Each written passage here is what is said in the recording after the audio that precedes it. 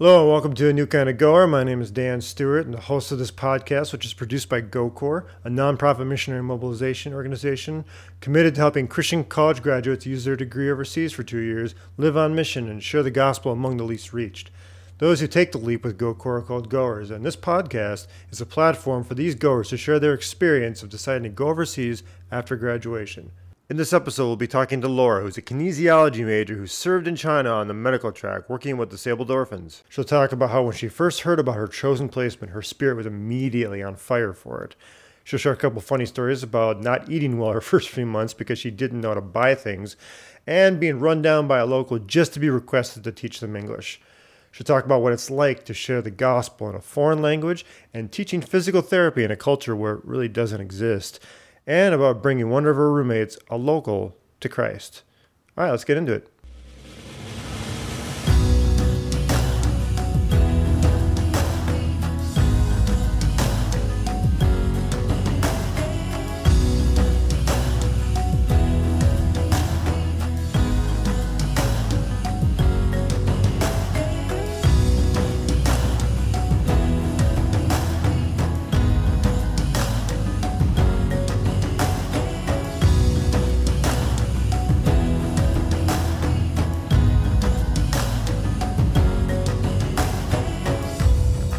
All right, so if you would please tell me where you're from and what your educational background is.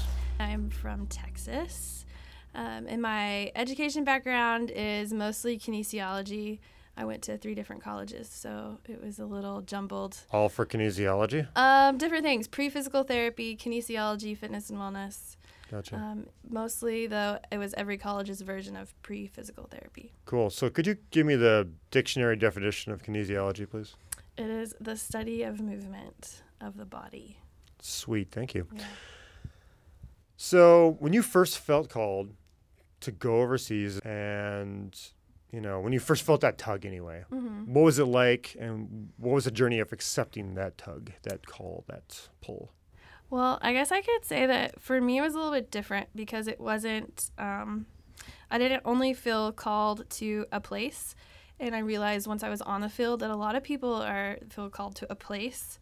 But it was not long after I accepted Christ that I realized that missions was, in general, was a big thing for me. It was just sharing the gospel.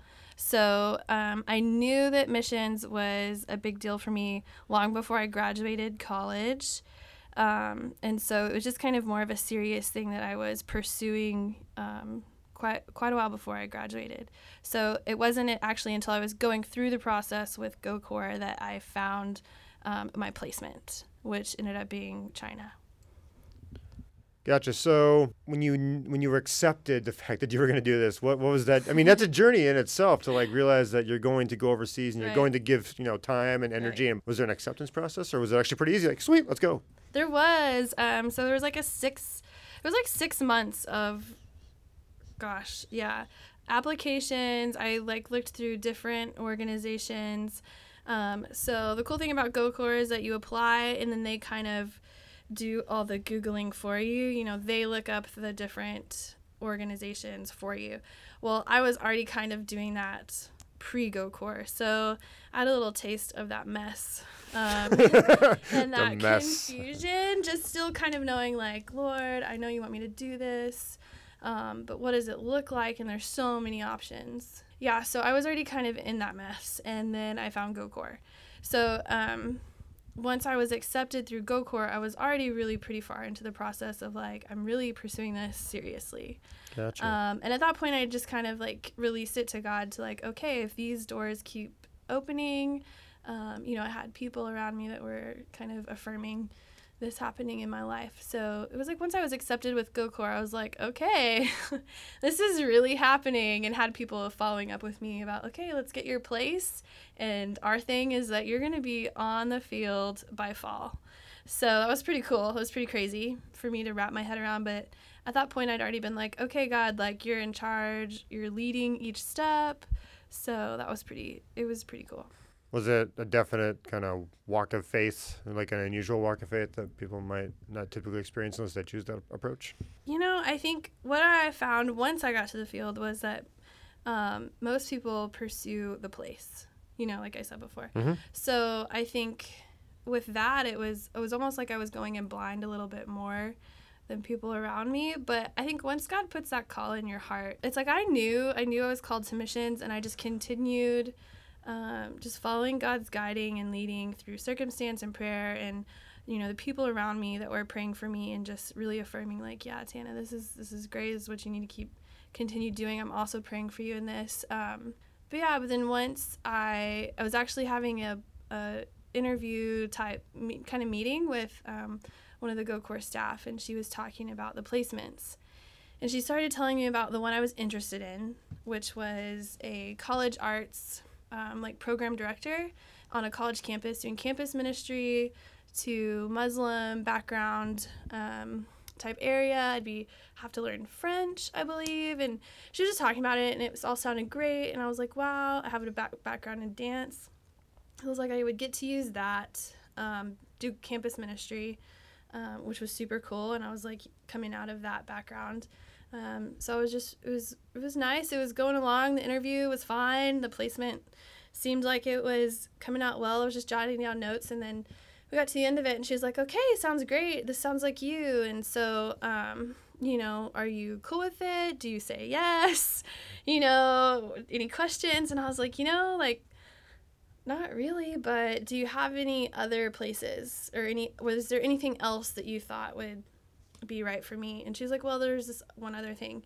And she was maybe like 30 seconds into telling me about it before, I don't know, I just felt so lit on fire by the Holy Spirit. And she just started talking about the work being done there that had been done, just the foundation that the team had already had laid there. And I don't know, it was just in that moment, the Holy Spirit just really set my heart on fire. And I was just like, whoa, this is so cool to know, in this moment, absolutely, the Holy Spirit was like, Tana, this is your place. Don't let this slip out of your hands kind of thing. Don't be scared. It was the feeling that I had. So I was just like, wow, this is so cool I had that moment. I know not everybody gets that on fire moment, but it was cool that I did get to have it. And it was actually a really cool blessing from God to know that I would need that later on. Yeah. But I actually said yes to that. I was like, hey, this is it. I don't know, that other one, no. this is it. This is the place. And the lady was like, really? And I was like, yeah, this is it. Absolutely. Where is it again? And she was like, it's actually in this city. And I think she said the name of the city wrong. And I was just like, Asia, really? Asia? Okay, cool. That's where God wants me. And she's like, that's not okay, cool. You're going here, I guess. So then we changed everything. Yeah. So, I mean, she did have that on her radar for me, but it was just really cool how the Holy Spirit was just kind of leading me to ask. And then, just that moment. It reminded me of in Jeremiah where he talks about my bones are on fire if I don't speak about you. So, yeah, it was just in that moment I was on fire for that. And it was really cool. A big part of going overseas is support raising. Yes. And it's probably one of the things that stops people the most. Yes. What were the ups and downs of support raising for you? There were a lot of ups and a lot of downs. Yeah, I think they say the two main reasons people don't go to the field or leave the field is money and relationships. So it took me a little longer to fundraise than some of the other people that I was in a small group with. But I don't know, it was just a way to see God work. It was a way that on this side of the ocean, I could see God being faithful to me by being obedient to him. So that was really neat to go into each fundraising meeting not knowing how it would turn out, but just having to trust God, trust the time to God, trust the money to God, and just know that I had my call to know that okay, I know he wants me over there. He's going to bring this to fruition. So that was cool to have that. And I feel like it should have helped me a lot more and made me a lot more confident. But I was still nervous before I would go to those meetings and ask people to join my team. But yeah, so I think a lot of times it was pre-meeting, I was nervous no matter what. After the meetings, I was always on this high of yes, the Lord is working and bringing people together in these cool ways. And then there's times where people say no. And then even in those moments, I was like, wow, they said no, but no one was ever mad at me. Or, I think we imagine these really crazy things happening, but really it's just a conversation, and then people are like, yes or no, or maybe. And that's just how it goes. So I think it was definitely a growing time. And I think once I got to the field, it was cool to know, like, hey, God got you here. Financially, knowing that it wasn't up to me to make money doing a job or something. I had that, just that foundation of prayer support and financial support to say, like, all these people are on my team.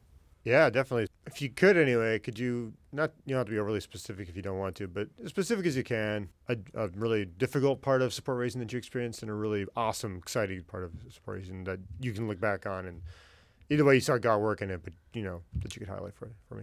As far as disappointment, I just remember this one meeting in particular where I was speaking to a group that was, the connection was made through a friend.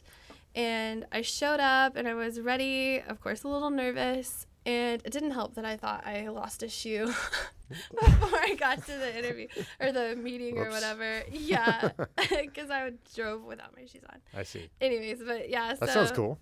I mean, not, but kind of. Yeah, so I get there and I'm nervous, whatever. I get ready, I go in, and I'm meeting with these businessmen and thinking, okay, like, they're not going to, donate this big fat check or something like that. But, like, connections can be made. God can work in this moment. So I go in, and it was just a little disappointing to think, like, wow, out of a big group of people, like, I just kind of got platitudes from them as far as, like, just nice things said as far like, oh, good for you. And so I was really disappointing, not so much for the financial reasons, but just obviously like the lack of interest in missions.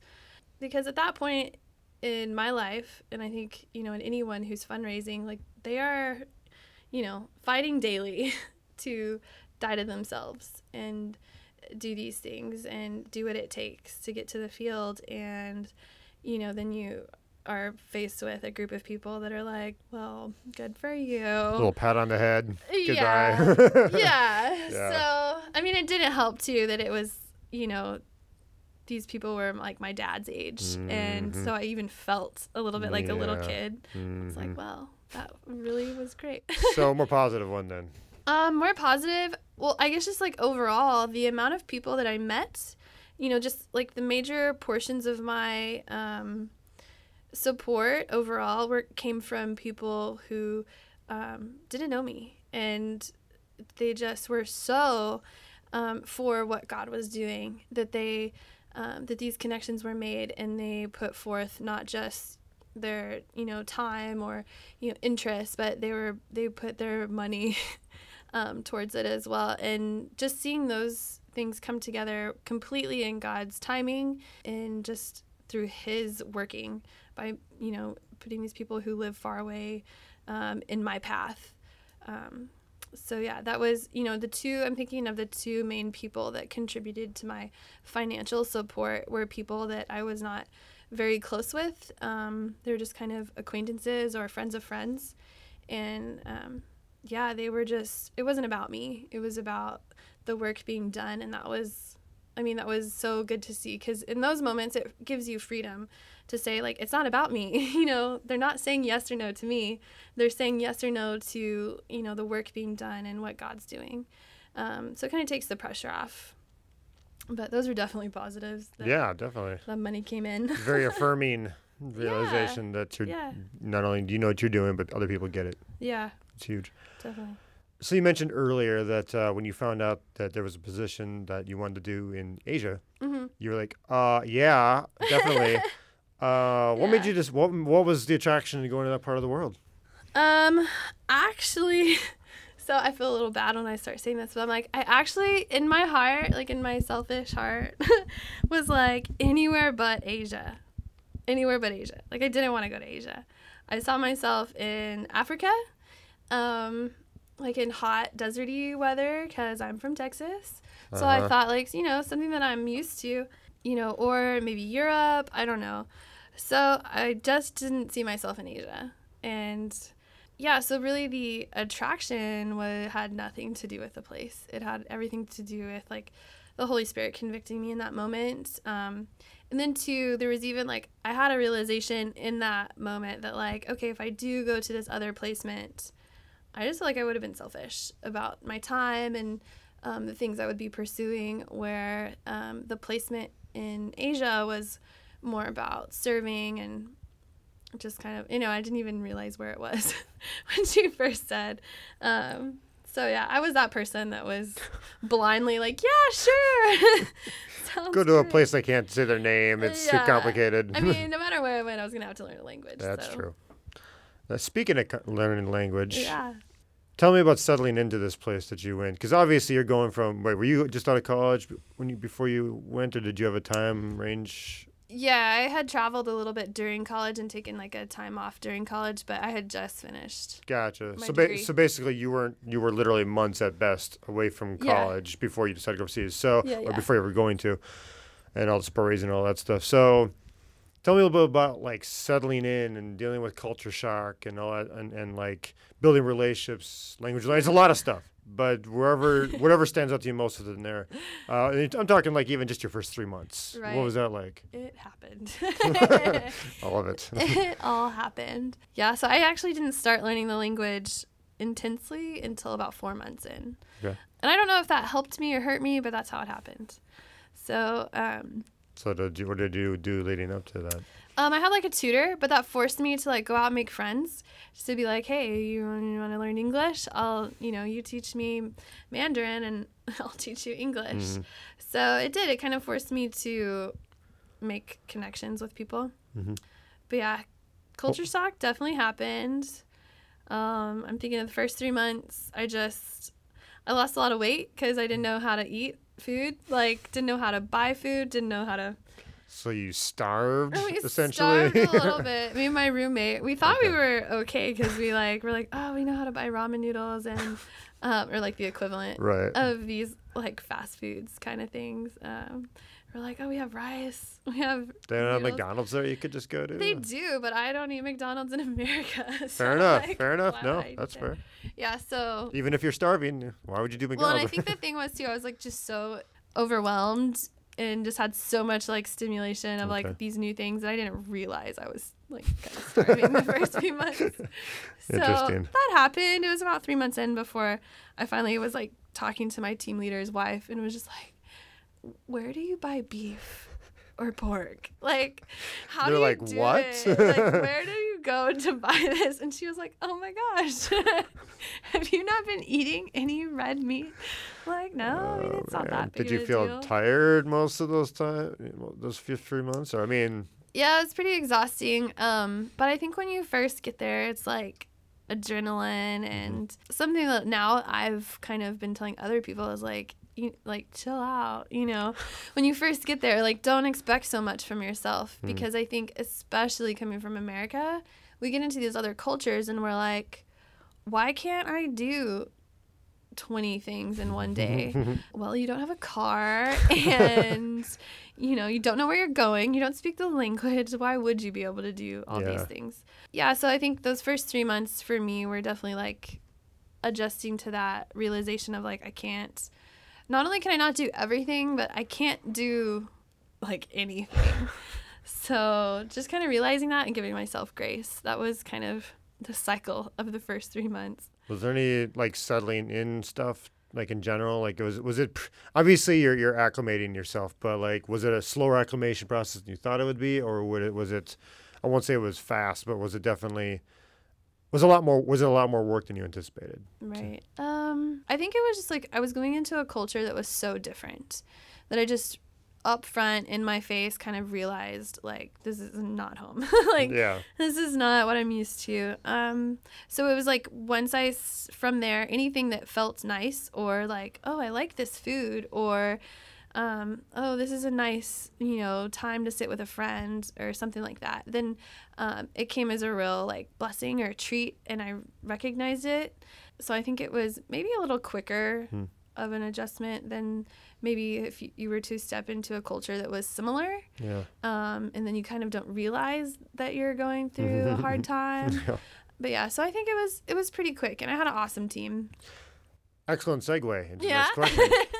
when it comes to team, Yeah. what was the process of fitting into your team and learning to work together? So my team was pretty cool. When I came in, they had just gone through like a shift in dynamics, which is the way of life overseas. So my team consisted of 2 big families. And at the time, there was one other intern. And she had gotten there maybe 3 weeks before I did. So once I got there, she was like, the veteran, and she showed me how to do anything. And that's kind of why we didn't eat a lot for the first few weeks. Our experience base was not so I see. wide. And our team was starting, with these new interns coming, we were starting campus work. So we actually lived kind of far away from the rest of the team. So we didn't see them all the time.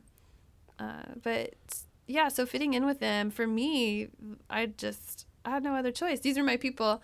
So I was like, hey, I'm going to be a part of your family now. I'll be at your house a lot. And thankfully, they were okay with that. Yeah, right. So, I just kind of became a part of their families. And what was it like working together? I mean, even the first 3 months or 6 months or whatever.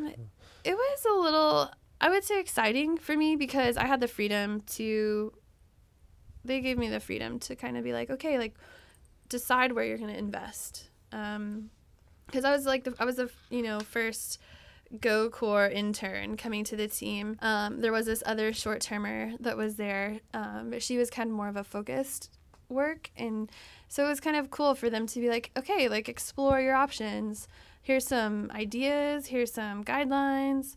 But I really had freedom to explore whether I wanted to do like working with orphans or if I really wanted to invest in campus ministry, and then just seeing what else popped up because, I mean, it's true, like the need is overwhelming anywhere, especially there where there's so many people. There was definitely not a lack of things I could do. So it was fun working together because it was just more of like a supervisory, here's some guidelines, here's, what you could start with, and support. So tell me about language learning and what it was like to do that whole thing. It was cool. I guess it was crazy going from like America college and being like, oh, I hang out with international students in America, but then to go to another country and be the international student. I was like, that's a 180 of realization. Yeah, it was. And I wasn't counting on it. So it was like, once I realized, like, I'm the international student right now, that was kind of fun. And I don't know, maybe I haven't fully processed that yet. But so my classmates were from Africa, from Korea, from both Koreas, North and South, from Russia, a lot of some Polish friends, Vietnamese friends, from all over, Malaysia, everywhere. So got to know a lot of cool people and had fun teachers. Definitely got to pull the American card because, there wasn't so many Americans in the program ever. So to come in and be like, everybody's interested in like America. Tell me about America. You were like the popular kid in the class, weren't you? Well, and the jokester. But I did study hard, so thankfully it balanced out.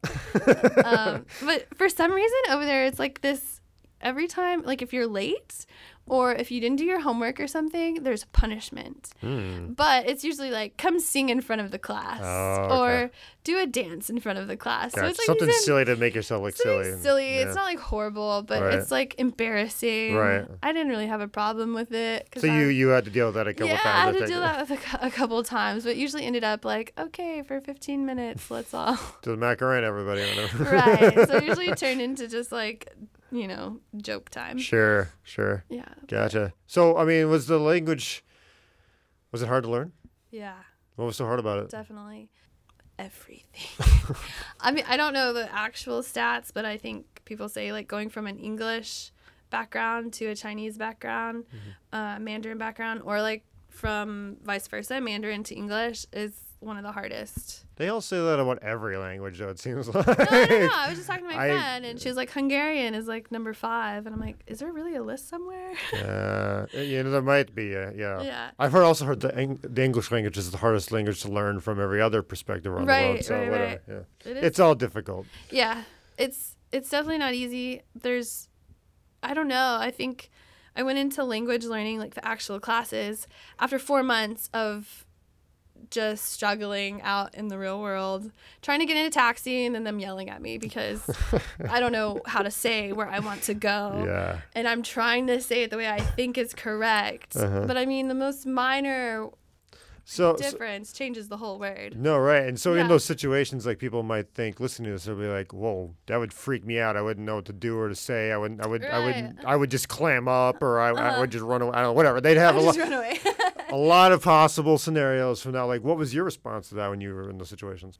It was different. It just depended. I had what ended up being called my taxi stress. So I was like, my answer to this was to ride my bike everywhere or take, the subway or the bus or somewhere where I didn't have to communicate with anyone until I was comfortable speaking with people.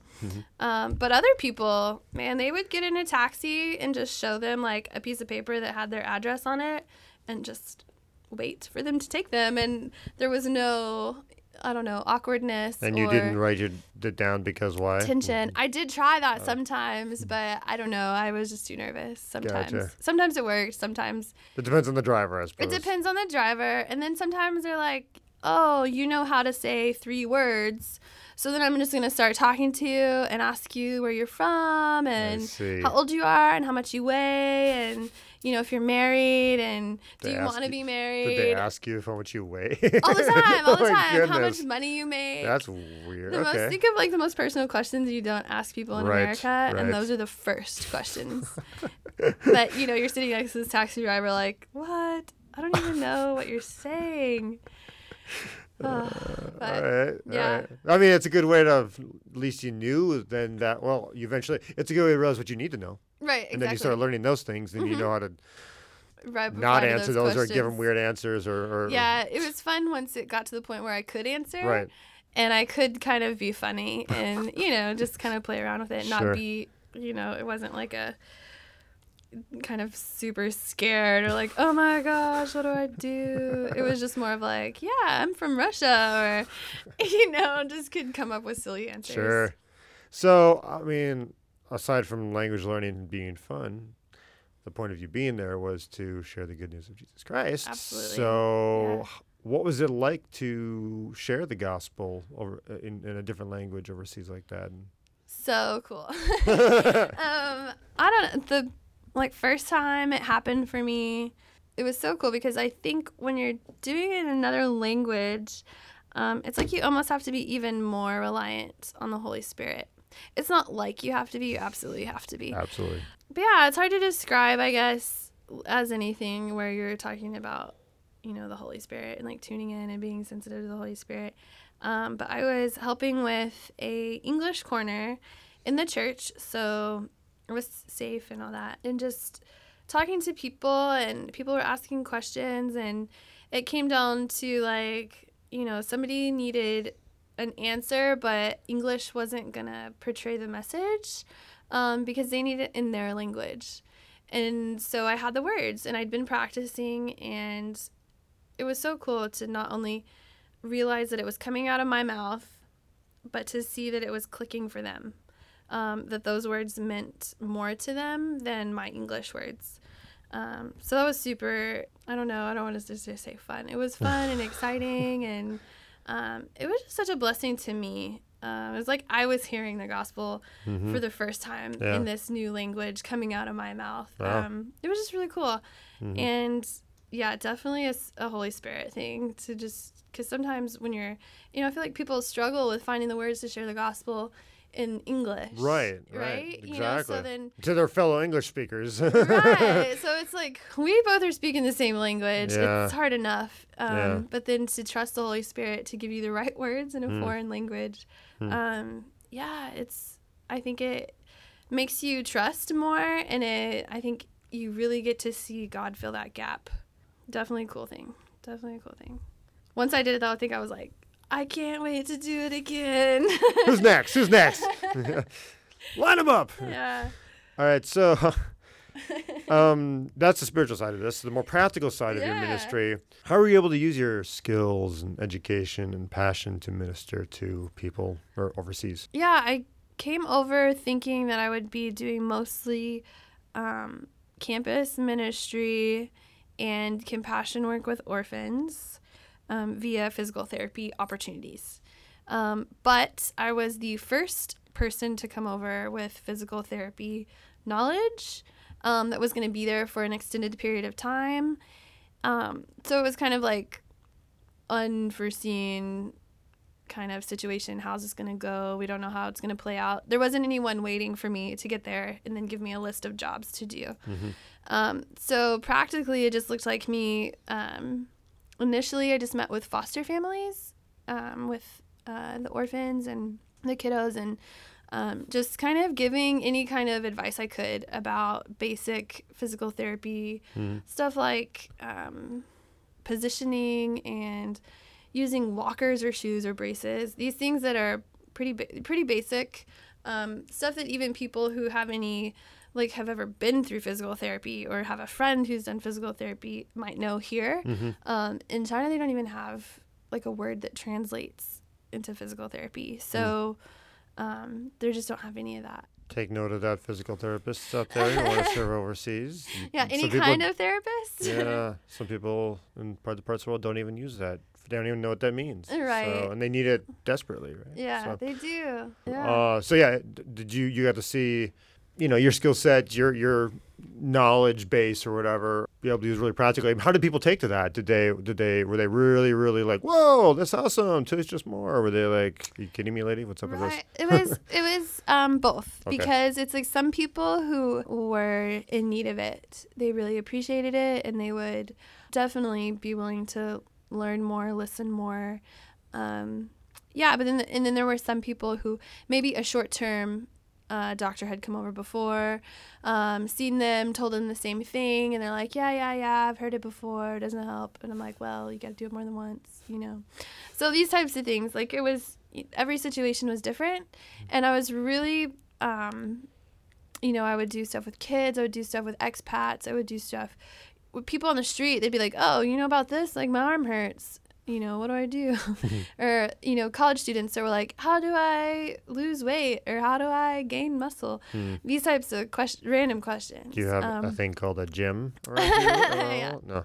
They do have gyms. Yeah, okay. It was always different. The best part was when it got to help somebody, when I could see like, hey, this person actually is going to benefit from the advice that I gave them.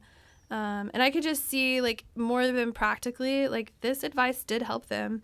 It's something that they didn't know. And just the fact that, like, God brought me here. And otherwise, they may not have, figured this out today. Sure, yeah. So what were some of the highlights of serving overseas?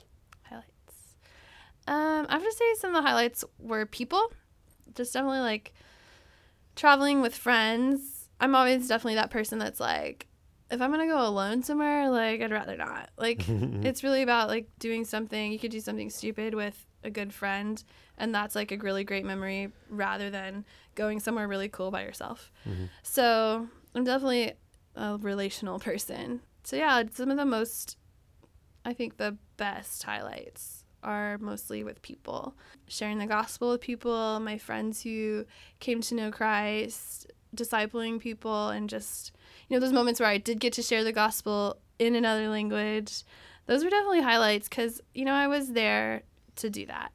And there was cool things like food and fun and traveling. But I think what really sticks out is, the parts where you're able to fulfill your purpose. Yeah, where I was really, fulfilling my call.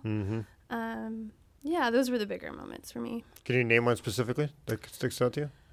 We just talked about the first time I got to share the gospel. Anything else? In Mandarin. Seeing my friends come to Christ was really cool. We had a Good Friday event at the local church, and it was afterwards that she came over and asked questions. And it was just, she had lived with me previously and just gotten to know me. was open to it, but hadn't really considered it seriously. The Lord was just working on her heart and preparing her. And then being able to just sit in my house with her and share that moment with her comfortably. And she was a friend. And to realize, like, this isn't just a stranger. I'm not saying there's anything wrong with sharing the gospel with strangers. Right. But yeah, just like loving her as a friend and then sharing the gospel with her and then seeing her come to Christ and then having her now as a sister in Christ. That was such a big highlight for me. So you led someone to Christ is what you're saying. Yeah. But yeah, just seeing that friendship too in the time, that couldn't have been there had I not gone. Was she pretty receptive already to that, or what was that like for her on her end that you saw? Like, was it? She was definitely searching. Like, so when I first met her, it was more of like I want to hang out with a foreigner. Sure. So she was definitely young and into like American culture and that type of thing. So she was definitely ready to be friends. So she went to church a couple times, started listening to just kind of the content, which it's definitely very controlled what gets to be said in churches. So she heard that type of edited content a few times and then asked questions. And this was just a special event. And the Lord had just put her in a place where she was asking questions and ready to hear. It was probably a year after I got to meet her. So we'd been friends for a while. We were roommates for a few months. And what was her background? She was a college student. So she was not a local, but she was a national. And she had been living there. She was a senior in college. So what was her spiritual background? Or was she... China's mostly atheist, right? Buddhist, atheist, and some like folk kind of like animist or something like that. Yeah, just like ancient, traditional. But yeah, so it's like where people they do these like little acts of things. It's not so much idol worship. It's very ritualistic. Yeah. Kind of. A little bit, yeah. And it's kind of faded in the last maybe 30 years. Her family had a little bit more of like that folk traditional because she was from the West.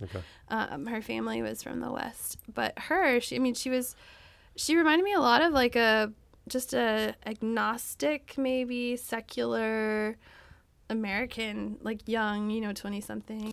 It must have been pretty rewarding, but also being able to clearly see that if you weren't there, she would have maybe not heard about it, or at least it would have been a different story, obviously. Possibly. Yeah, I was super grateful just to see God use me as her friend. Yeah. Just the fact that I got to be her friend was super cool. And we're still friends. So she's definitely one of the people that I'm going to miss. For sure. Not being over there. Cool. So kind of a broader question, and you kind of just answered it, but let's go broader than that answer. How did you see God work in your life while serving? In my life. Yes. In your life. I think every day, this is something that, I don't know, it was just more of a broad thing, was just that every day I was pushed to the limit of like my comfort zone. So I had to rely on God every day, which is, I think in America, we get really comfortable and we don't get really comfortable. We are really comfortable. We are. Yeah, we are. We're comfortable. Things are easy. This is what feels natural to us. And so unless that's challenged, then I think sometimes we can go a long time without questioning that. So once I got there, it was like every day just to do simple tasks like go to the grocery store. Like I'm not trying to go out and evangelize anyone. I'm just trying to eat. And I'm having to rely on the strength of God to like get me outside, to just be like, okay, I'm going to be safe. I trust you, Lord. You're going to give me the words, not to share the gospel, but to just order my food. So these simple tasks, and just really, it gave me the perspective of how everything is from God. Just every day is from God. Every meal is from God. Just his provision and his gifts. So I think that was just something that I think is a blessing, because now that I'm back stateside, it's like I have that to hold on to in these reminders. To just say, okay, Tana, don't get comfortable. Definitely. Like remember how hard it was. So how did you see God at work in the country you were serving in ways that might surprise people? I was expecting there to be less Christians. So I think there were more people sharing than I thought there would be. That absolutely does not mean that they don't still need more. But I felt like there was just more of an established community there than I was expecting. And it partially was because of the city I was in. So that was part of it. But then to see like faithful national believers also being like, hey, I have a heart to go. So having people ask questions about like, I want to like, what's a good way to travel to this place? Or what are your thoughts on leaving home to go here? So it's cool to have those kinds of questions from once I was over there, from like the natives and from my friends and stuff. Anything else that might surprise people? About serving or what God is doing overseas? Where you were? God's doing overseas. God is doing so much. He's doing so much. So, I mean, it's hard to say. I think, yeah, he's doing so much that I feel like you go and you know that he's working, but I feel like every little thing is like, wow, yeah, that happened. So all the little victories, they're super cool and surprising sometimes. So, yeah, he is doing big things in that part of the world. And I think a lot of we have these preconceived notions coming from America that I feel like no matter where you go, you're going to be surprised. So I think, yeah, until you've stepped into a culture and then long after, you know, you're going to continue being surprised by what it's actually like and what God's doing there. For sure. All right. So in light of that, how receptive to the gospel were the people you were ministering to, would you say? What was there different levels of receptivity? Was it, yeah. Absolutely. I think I would talk to people that had never heard anything about Christianity, all the way to people who had read the Bible and were asking questions and new Christians. So yeah, the level, like the spectrum was really wide. And I think too, like when you step into that type of job or, you know, situation as a missionary, like, you know, God brings people to you that are looking for answers. So, you know, he pairs up the people looking for the people that are, you know, looking for people to tell. So yeah, there was definitely a wide spectrum though, all over the board. Yeah. And I also too, like I was an international student, so I was talking to people from all over the world, not just the locals. So, you know, people from Russia with different backgrounds, different religious backgrounds, you know, or Vietnam or these other places that had heard about Christ before, and then turn around to my Chinese friend who's like never heard anything about it, doesn't even know Jesus or the word Jesus or what is Christmas, like. So there were definitely some people who had never heard of any of this stuff. Yeah, in a city of, you know, 10 million people. Wow. You know, they really have no, and if maybe they know they have a couple things, stereotypes, whether they're true or not, like, you know, you don't know. Maybe they think that they've seen something or maybe, you know, they've watched on a TV, like an American TV series and heard a couple things about, or there was a Christian on that TV series or something like that, you know. Some sort of Hollywoodized thing or just media-based thing that gives them the impression that they get, and that's all they have to go off of, right? Right, yeah. So, but a lot of times I'd meet people that had no knowledge of. Why do you think that is? I mean, you said that there's a lot more churches there than you thought there were. Right. So what's up with that? There's a lot more people there than like anywhere else in the world. So I suppose. Well, not anywhere else in the world. Most places, though, yeah. So even though there are more churches than I thought, there's more people than you can imagine. And then the poverty levels, just the economic, societal differences, they're all pretty vast. So, yeah, a person could easily grow up and go to college and not hear about those types of things. And they teach, like, in school, people that that I was ministering to that were college age, from the time they start school, they were taught that there is no religion. They were taught atheism. So Even the churches were around, or were they not around back at that time? They were around-ish. So Underground maybe, or just small? Yeah, there's government churches. There's government churches, house churches, 3 self-churches. Mm-hmm. So it just depends on where they were, if their family didn't have it in their background, then they probably definitely didn't hear about it. Especially if they came from any type of like poor middle class background, then and they weren't given access to TV or books or these other things, which were then heavily controlled by the government. So those things exist, but they didn't have access to them. So that's why we'd consider it like a least reached part of the world in a sense, because the access is extremely limited, and there's so many people there that and the government doesn't allow it. And the government doesn't allow it. Right. So, well, and it's messy. True. It's messy. So, yeah, I think there's a lot of different reasons why we live in a broken world. Yeah. So, yeah.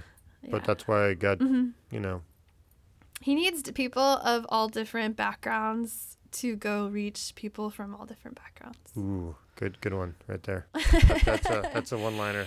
Remember that. Keep that in your head, listeners. Take that with you. Absolutely.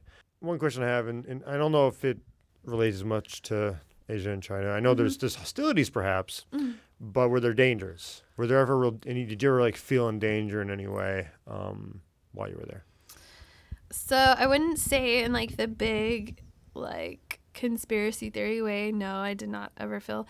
I actually mostly felt more safe than as far as walking at night somewhere in danger, because it is a communistic country. So people are walking around with guns, really. So I felt safer in that sense. Almost, I didn't ever really find myself worried about that, and maybe that was just a really big gift from God for my time there. But then there would be things like nearly getting hit by cars, or poor construction, people falling in manholes, billboards falling down, these different so just practical, silly, clumsy happenings. Yeah. They happen here in America too, though. So right. I mean, probably do anyway. Traffic's a little different, so that was kind of weird getting used to, but I did get used to it. And so what was so weird about traffic?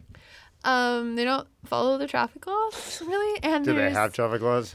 They do. There are traffic laws, and they're really similar to American traffic laws. They drive on the right side of the road, but if you want to go, you just go.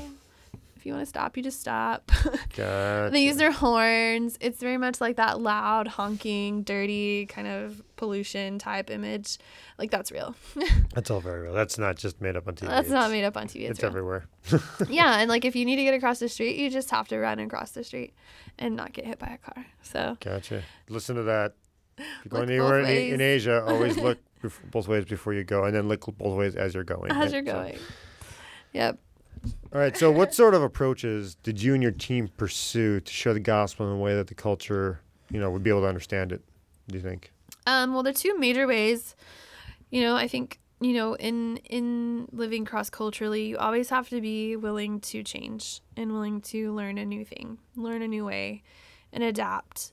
But the 2 ways that we really focused on were campus ministry and compassion ministry with orphans. So just reaching college students, teaching them English, hanging out with them, doing regular campus ministry. And every person's different. So especially when you're on a college campus, that was a new thing for our team. So now that they had people coming that were going to be on campus again, making friends with that age of students, that was kind of a new thing. We just kind of went with it, and if we had opportunity to have parties or have a gathering, then we would do that as much as we could for the college students. That was usually pretty easy because they want to learn English so bad. I had a lady chase me down on her motorbike once and was like, "Please teach my daughter English." And I really thought I was just going to get run over and mugged or something. But she was just please let me treat you to dinner. Why do they want to know English so much? I have a few theories, but what did you experience? It's the language of the world, That's the language of the future. The whole world's going to speak English. That's kind of the perspective. So they and they don't have, because it's a closed country, like they don't have, just an overwhelming amount of native speakers. Mm-hmm. So, I mean, it's a thing. Like they like, oh my gosh, you're foreign. You're a native English speaker. You're the real deal. Please teach my child, or please teach me. So that way they can speak at least one common language anywhere they go the rest of their life. Is that kind of mindset? Yeah, definitely. And most of them grow up learning it, but just like from a book, so they don't actually know how to speak it. And to have like a conversation and stuff like that, right, like you could offer. It's totally different. Yeah. So that was maybe the major way for doing campus ministry. And then the other way was just like showing the love of Christ through loving orphans. So talk about that a little bit. We partnered with a medical NGO, a Christian medical NGO that just loved on orphans and did as much as we could for them in fostering them. So we would have events like, things that would support the foster families, things that would teach them about disability, how to care for children with disabilities, because none of that's really offered in a general public widespread thing at all. Yeah, so along with, them not really having true physical therapy or physical therapists, widespread, they don't have a widespread knowledge of disabilities. Mm-hmm.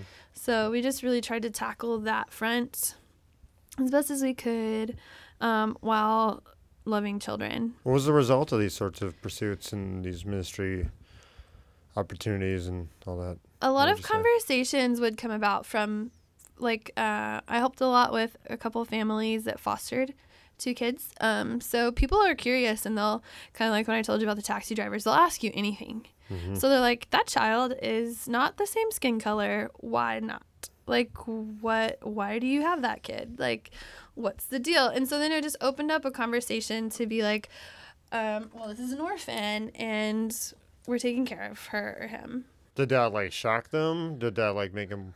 Always. Yeah. Always. Yeah, I think it was just, it definitely challenged their beliefs of, someone being able to contribute to society.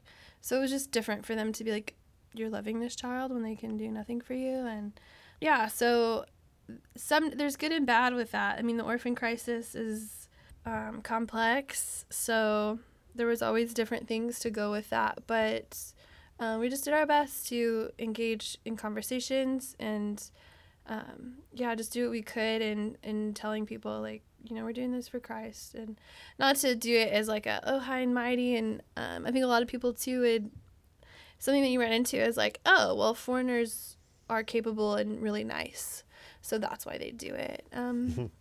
But just in a real way, being able to point back to Christ and saying this is why we're doing these things. And do you think people made that connection?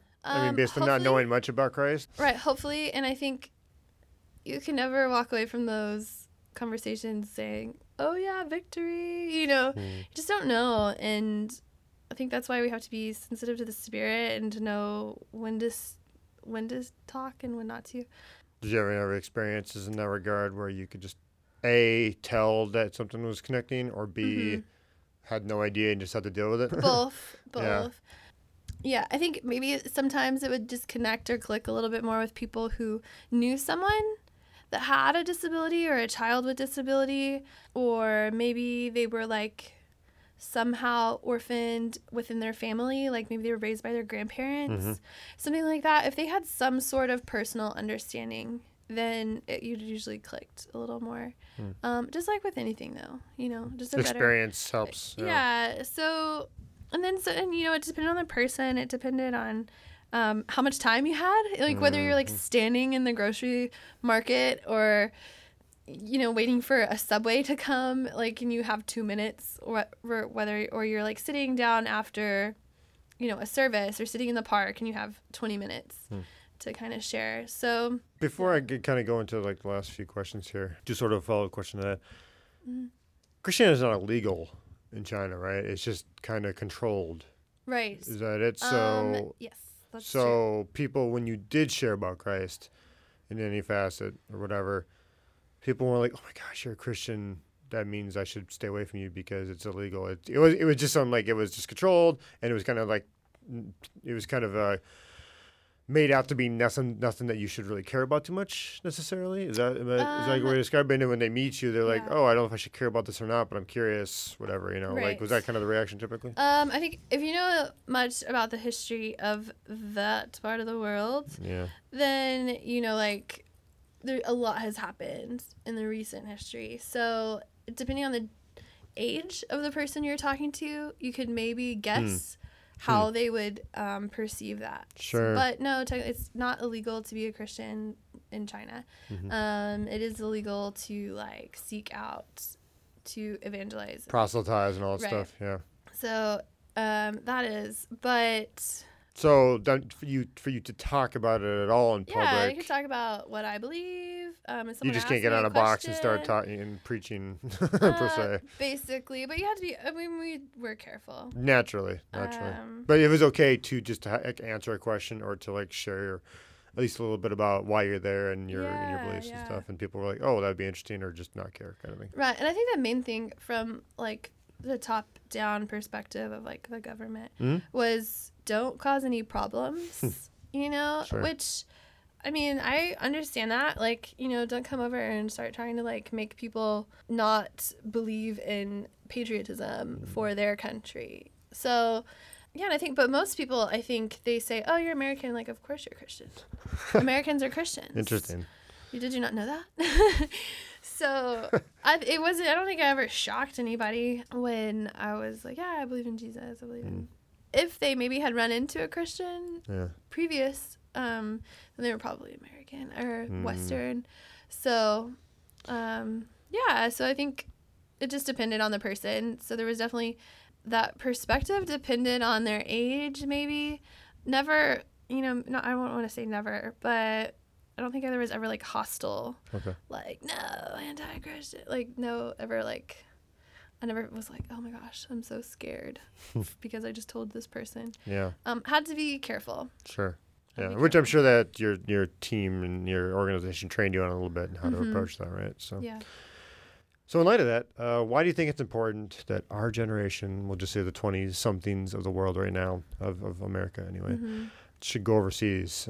Those who us 20-somethings who believe in Christ and His redeeming power and such. Why do you think it's important they go overseas? Gosh, well, for one, because Jesus said so. Sunday school answer. Just kidding. Any No. more simple than that? No. Yeah, right. I mean, kind of what I said before. We're in this age where it's easy to travel. It's fun to travel. It's kind of, before when people went overseas, it was okay, see you in 20 years or not, so Yeah. we have this ability now to be connected worldwide via technology, via, airplanes. So I just think that we're in a time where it's really easy. So God wants to use people from these different places to connect. And it just shows His power. And I think gives Him glory to be I brought this person from this far away, got over all these barriers and boundaries with this seed of love, and look at this friendship that's turned into a belief in Christ. So yeah, I just think the important thing for 20-somethings is we are the generation right now. We're adults, and adulting is not. Yes, adulting.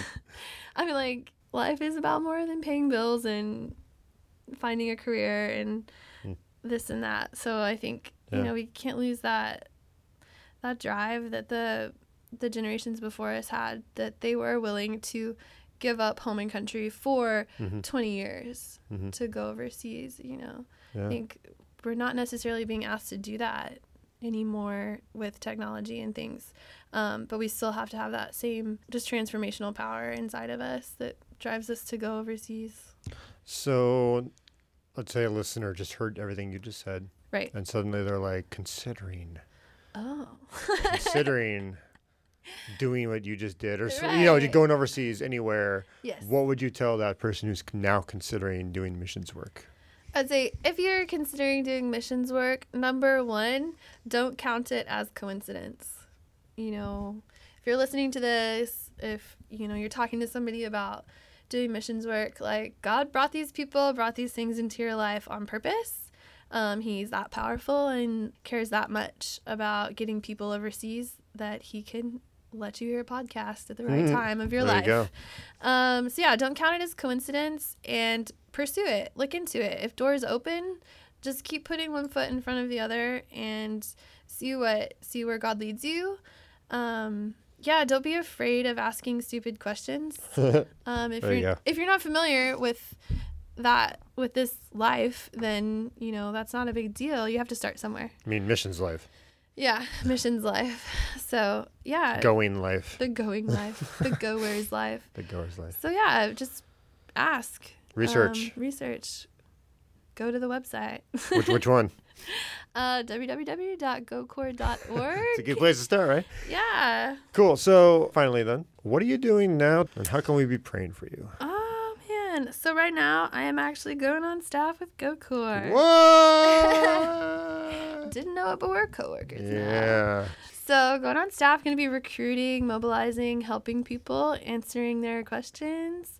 Yeah, just hopefully being able to share my story in the last 2 years of how God's worked through my life and through me in Northeast Asia to help someone out there make the next step to themselves going to continue the work. Cool. Is that all you're going to be doing, is just working for GoCorps? Right. For now, yeah. So then after that, I have this 5-year plan that I'll be 5 back. years. I'll be back overseas, serving as a doctor of physical therapy. That's my 5-year plan, but I know how God likes plans. So Let alone 5 years. right. So yeah. So my next, earlier I was like, yeah, just put one foot in front of the other. Sure. My next step is to just be going on staff with GoCorps and seeing how that turns out. But yeah, Would definitely you, be praying for me in that. Definitely. What else would you like prayer for the listeners to? And I'm not just talking yourself. I'm talking, China. Talking about the team there. What do you think they need prayer Yeah. for? So I mean, I guess in this short time we've talked about the number of people in that part of the world, and we've talked about orphans. Definitely, compassion work for orphans is heavy on my heart all the time. So yeah, just pray for the orphan crisis. If you're not feeling called to missions, but you feel called to research the orphan crisis, then man, pray about that. We need prayers. People that are doing that work, they need prayers and they need the strength that comes from that. So yeah, pray for the orphan, pray for the lost. Pray for the lost. Pray Pretty for the straightforward. lost. How about the team over there? Yeah, heck yeah. Don't just pray for my team, pray for all the workers. Mm-hmm. I think it's hard to feel once you're on the field to be like, they forgot about me, Yeah. So don't forget about the people who have gone. Mm-hmm. Pray for them and pray for the people that they've left behind, their families and their friends. And if you are considering being that person, then yeah, I think you'll probably feel like, yeah, I'd want someone to pray for my family if I left. Mm-hmm. So just consider that when you're thinking about, who do I pray for today? Pray for, if you're, praying for the lost, but you don't know where to start, I'd suggest Joshua Project app. You can download it on your phone and then just... Yeah, it's a pretty nice app to use. Yeah. Every day you get a different people group that comes up. What about the Chinese church? Use something like that. That you know of anyway. We didn't talk about it much, but... Yeah, man, China's huge, and that part of the world it's got so much going on. So, man, just first thing you could do for that is do your own research. Don't believe everything you see on the internet. Yeah, gain your own understanding of some things, and then listen to the Holy Spirit. Pray as you feel led. And finally, for yourself, what do you want prayer for? Obviously, you're going to go on staff GoCorps, but anything personally other than that? Right. I have to re-enter to that phase of fundraising. So, yeah, that I would just remember my lessons learned. Right. Yeah, I'd be trusting. I'm excited about transitioning back to America. So, yeah. Thank you for listening to A New Kind of Goer. And until next time, adios. Let's say it in Mandarin. How do you say, say what? Goodbye. I basically see you later, but it's 再见. Say it again? 再见. There you go.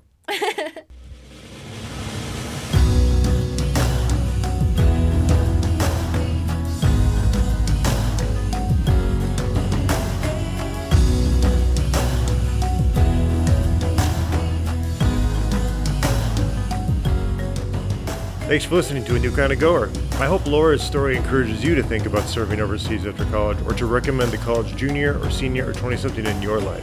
For more information about placements needing marketplace skills among the least reached, go to GoCorps.org. That's GoCorps.org.